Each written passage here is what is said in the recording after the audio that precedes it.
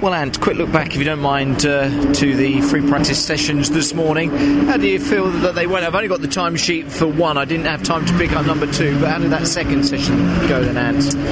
Yeah, a lot better than session 1, really. We've gone from about 1.1 off the pace to about 8 temps now, so we're still a good way down the grid, but we're closing the gap up, which is positive. Yeah, getting used to this car still as well. At the same time, those laps out there this morning would have been invaluable, weren't they? Oh yeah, we've done next to no testing really, so we've got no expectations of this weekend apart from try and get a lot of miles under the belt and try and get comfortable, which is what we're doing so far. We've made some positive changes, and we've made some changes that we know are not really going to suit the car. So we'll just keep trying to work forward. You just really keep plugging away, don't you? It'd be nice to putting in a decent qualifying session this afternoon. I'm sure that's what you're hoping for, aren't you, Ant? Yeah, I mean the way it's been going at the minute, if we can break into the top 20 in quali, I think we've done really, really well. Yeah.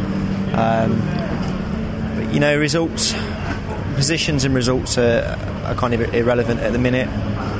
We are literally just working at trying to close the gap up to the front row. Yeah, exactly. And it's going to be busy out there on the circuit this afternoon. 32 touring cars squeezed into the Brands Indy circuit. It's not easy to get a clear run, is it? No, not at all. We've definitely hit traffic in some of our new tyre runs in practice, so I think quali is going to be even worse again. Luck's going to play its part, I think, this afternoon, isn't it?